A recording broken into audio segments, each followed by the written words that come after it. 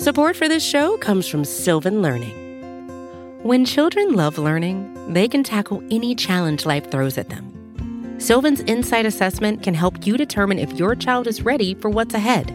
It can also identify gaps in learning and point out areas that could be of concern for your child so they can tackle what's to come. And right now, it's the best price of the year at $29. Go to sylvan29.com to learn more and get your child's assessment for only $29. That's SYLVAN 29.com. Subscribe to the SB Nation NFL show to make sure you don't miss conversations like this one. We're going to get into, of course, the biggest news of the day. The Kansas City Chiefs falling to the Buffalo Bills 20-17.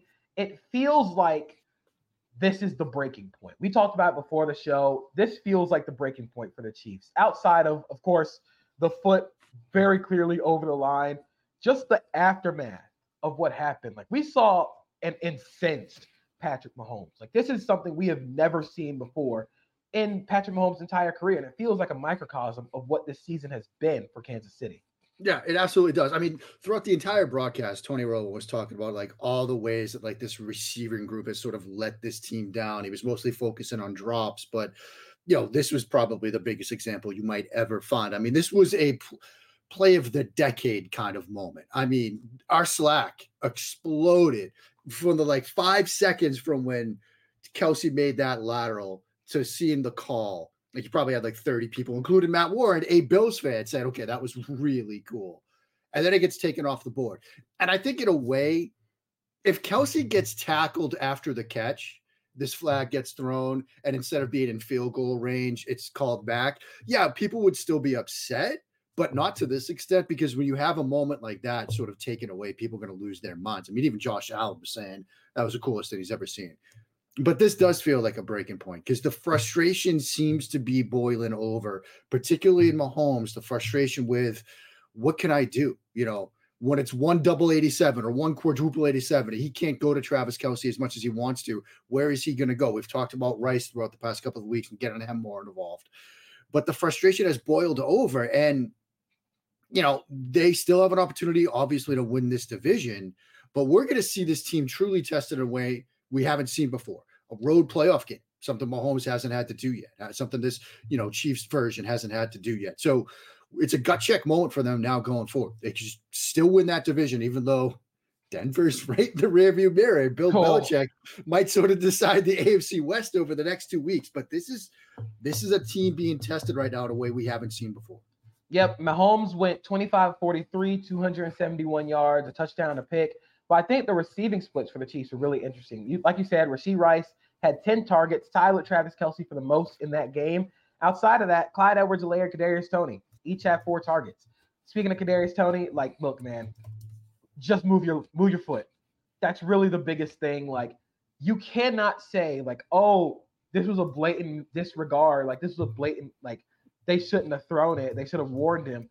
Look, you should be able to look down and have the proper spatial awareness to be oh, my head is basically where Von Miller's head is at. Maybe I'm in the wrong here.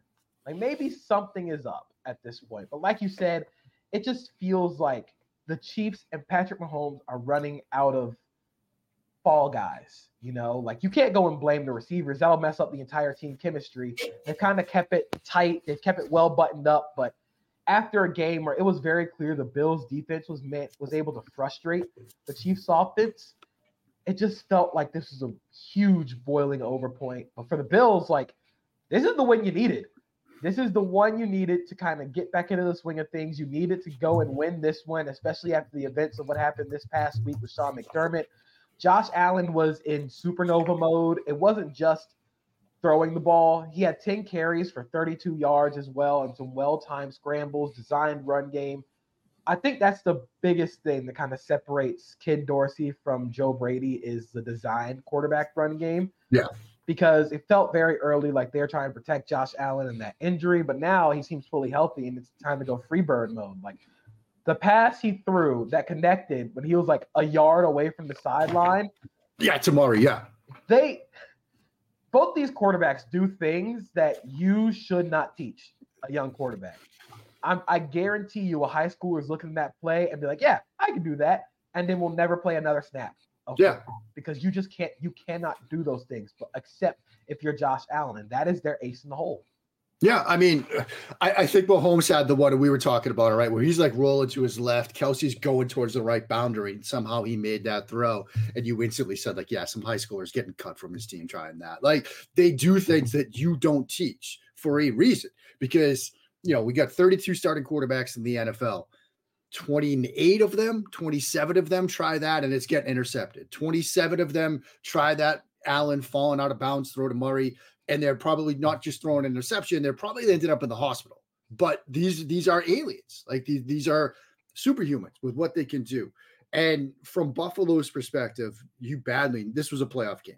This was an elimination game because, you know, you lose this game, you're probably on the outside. You're more on the outside looking in than you were coming in. And now you've got a bunch of teams that you've got to get ahead of with only 3 games left. And it doesn't get easier.